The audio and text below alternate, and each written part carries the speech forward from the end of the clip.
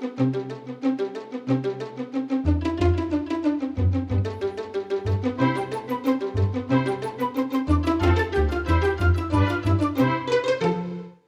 world is getting hotter, the ice is melting, and sea levels are rising, and we still have problems with energy. Hello, this is Anthony Day, and welcome to this week's edition of the Sustainable Futures Show. Last week I spoke about Hinkley C, the new nuclear power station, which will now be delayed beyond 2023, although EDF are unable to say when it will actually start production. This week, Lord Turnbull, a former permanent secretary to the Treasury, described it as a big white elephant and a bottomless pit. Have you got that image clearly in mind? A big white elephant and a bottomless pit. George Osborne doesn't agree. And he says that without Hinkley C there will be an enormous gap in our electricity supply. No doubt of that. But is a new nuclear station the answer? We certainly can't wait until 2023, and if we do, we've now been told that the station won't be ready anyway. However, George has been to China to urge them to invest in the project. There should be a decision later this month. There's been concern about the high guaranteed price of electricity from Hinkley C.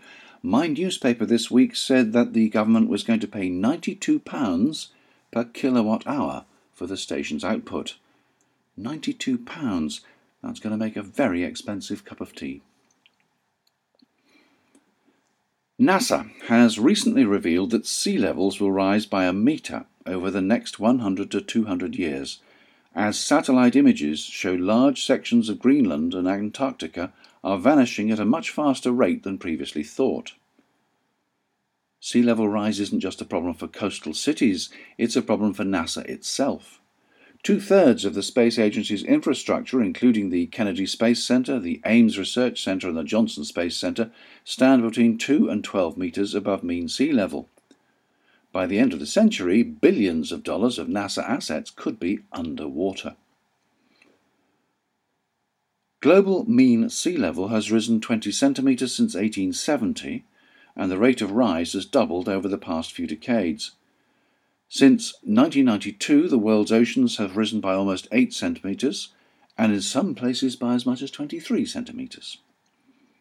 The average annual increase is now 3.21 millimetres. Sea level rise is caused primarily by two factors related to global warming: the added water from melting land ice and the expansion of seawater as it warms. But most of this extra water has come from melting ice and glaciers. According to NASA, the Greenland ice sheet has caused the most concern, shedding around 303 gigatons of ice a year over the past decade. The Antarctic ice sheet has lost an average of 118 gigatons per year. In a bid to prepare the world for this impending doom, NASA has embarked on a new Oceans Melting Greenland mission that will map the entire 1.7 million square kilometre Greenland ice sheet. The question scientists are grappling with is how quickly seas will rise. Given what we know now about how the ocean expands as it warms, and how ice sheets and glaciers are adding water to the seas, it's pretty certain we're locked into at least a metre of sea level rise, and probably more, said Steve Nerham of the University of Colorado Boulder, and lead of the sea level change team. But we don't know whether it will happen within a century or somewhat longer. In 2013, the United Nations Intergovernmental Panel on Climate Change issued an assessment based on a consensus of international researchers that stated global sea levels would probably rise from 300 millimeters to 900 millimeters by the end of the century. According to Nerham, new research available since this report suggests the higher end of that range is more likely, and the question remains how that range might shift upward. For some very clear explanations and animations of climate change, go to climate.nasa.gov/Earth Minute. Meanwhile, there are reports from Stanford University that sea levels might not rise as high as previously estimated. Researchers discovered this after taking another look at climate change long ago in the Middle Pliocene era, and how those conditions combined with concentrations of atmospheric carbon dioxide. They found that sea levels then, roughly 3 million years ago, might not have risen quite as much as thought, and therefore might not rise as much in the near future. According to their press release, previous studies using oxygen isotope records estimated that Pliocene sea levels were between 25 and 30 metres higher than at present. But using a different technique, the researchers decided to recalculate the levels and found that they were only 10 to 15 metres higher. However, they cautioned that this would still be enough to cover Miami, New Orleans, and New York City, and threaten areas of San Francisco. Cold comfort. In Australia, the home of climate scepticism, the Sydney Morning Herald reports that Australia's favourite beaches are at risk of disappearing into the sea as global warming drives sea levels ever higher, prompting a betting agency to start offering odds on which beaches are likely to vanish first. Palm Cove in far north Queensland is 4-1 favourite to be the first to go. Bondi Beach comes in at 21-1. Australia is particularly vulnerable to sea level rise because the vast majority of the population is concentrated at the coast. In the US, NASA reports that 5 million Americans live within 1.3 metres, that's 4 feet, of the high tide level. On the face of it, a rise of 3 millimetres a year or 30 millimetres per decade looks pretty small. The key danger is when a high tide coincides with a storm surge. That increased water level spread over a wide area of sea can amount to thousands, if not millions, of tons of extra water. Driven inland by a storm, that water can not only destroy lives and property, but the salt in the water can render the soil infertile, driving the population away. Not everyone believes the scientists, of course. One such is Michael D. Brown, the former Federal Emergency Management Agency director who resigned in disgrace after criticisms of how he handled the consequences of Hurricane Katrina. In an interview with thinkprogress.org about his post-Katrina life, Brown got into his controversial stance on climate change, namely his opinion that it's not a human-caused problem or a big deal. Brown did concede that the climate was changing, but he wouldn't acknowledge that humans had much to do with it. "I believe that any effect that man has on climate change is de minimis," he said. "But I do believe that as the climate changes, which it invariably will, that we learn how to mitigate against climate change."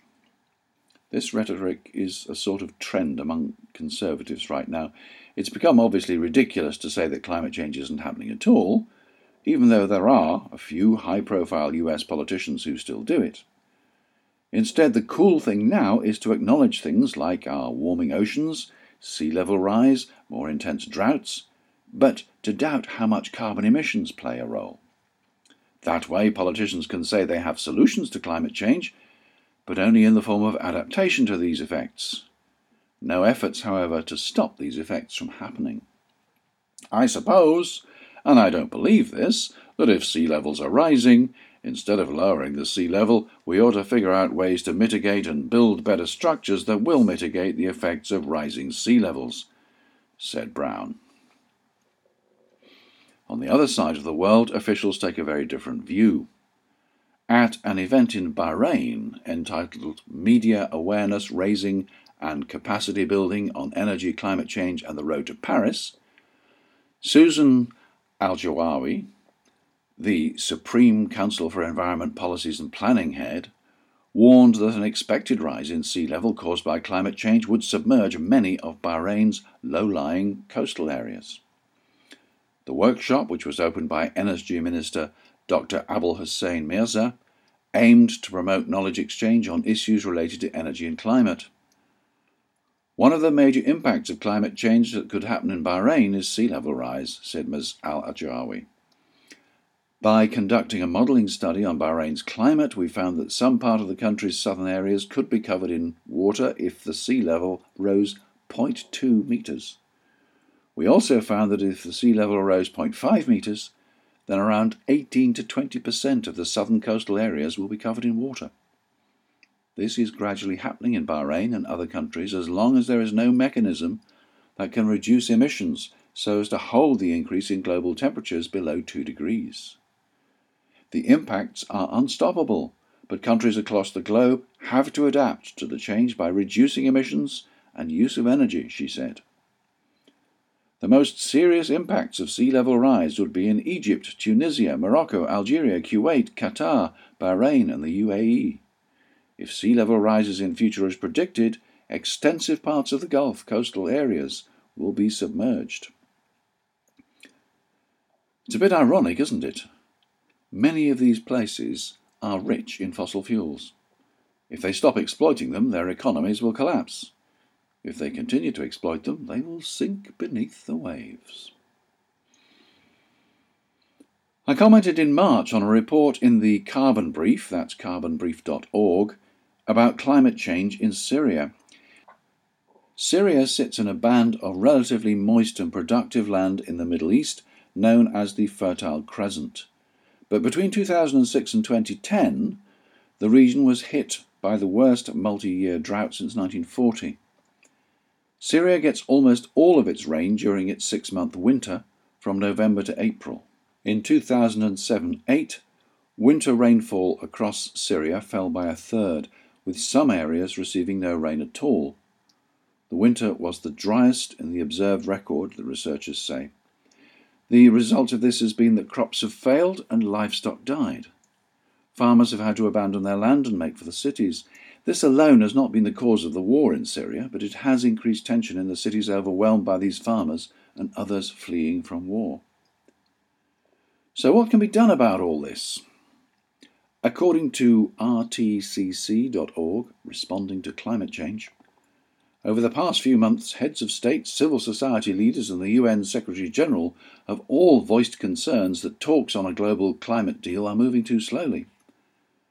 Ban Ki-moon memorably told a high-level meeting in New York this June that he was concerned at the snail's pace of discussions and warned time was running out.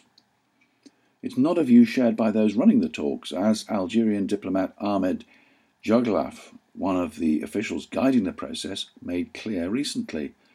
I think Ban Ki-moon is not with us. When you are on the 38th floor in New York, you don't see what's going on in the basement, he said pointedly. For us, what we're seeing, we're making progress, and we are convinced, even with this snail's pace, we will be on time on the 28th of November. There is no doubt about it. Who's right? Who's wrong? Who knows? Everyone is looking towards COP21, the summit in Paris in December. Will we finally have a binding climate agreement, a true successor to Kyoto? It all depends on getting the detail hammered out in advance. COP21 will be more of a ratification session than an opportunity to design an agreement from scratch. Finally, if you spend August in the UK, you may find it hard to believe that 2015 is on track to be the warmest year on record. However, that's the news. Even with nearly 4 months to go, scientists are already saying that 2015 is the hottest yet on a global average. An article in Scientific American reports that the global temperature data compiled separately by NASA, NOAA and the Japan Meteorological Agency shows that this July was the warmest July on record going back more than a century. It follows 3 other warmest months this year, with the remaining months ranking among the top 4 hottest, meaning that 2015 is indeed the warmest year to date. With an El Niño that could rank amongst the strongest on record and expected to last throughout the rest of the year, the odds are good that 2015 will surpass 2014 at the top of the charts. We are now fairly certain that 2015 will be the warmest year on record for the globe, said Jake Crouch, an NOAA climatologist. And heat means energy. Energy to drive storms and floods, and energy to dry out the land, devastate crops, and whip up forest fires. Future years are expected to be hotter. For the moment, this is Anthony Day, and that was the Sustainable Futures Show. Thank you once again for listening, and there'll be more next week.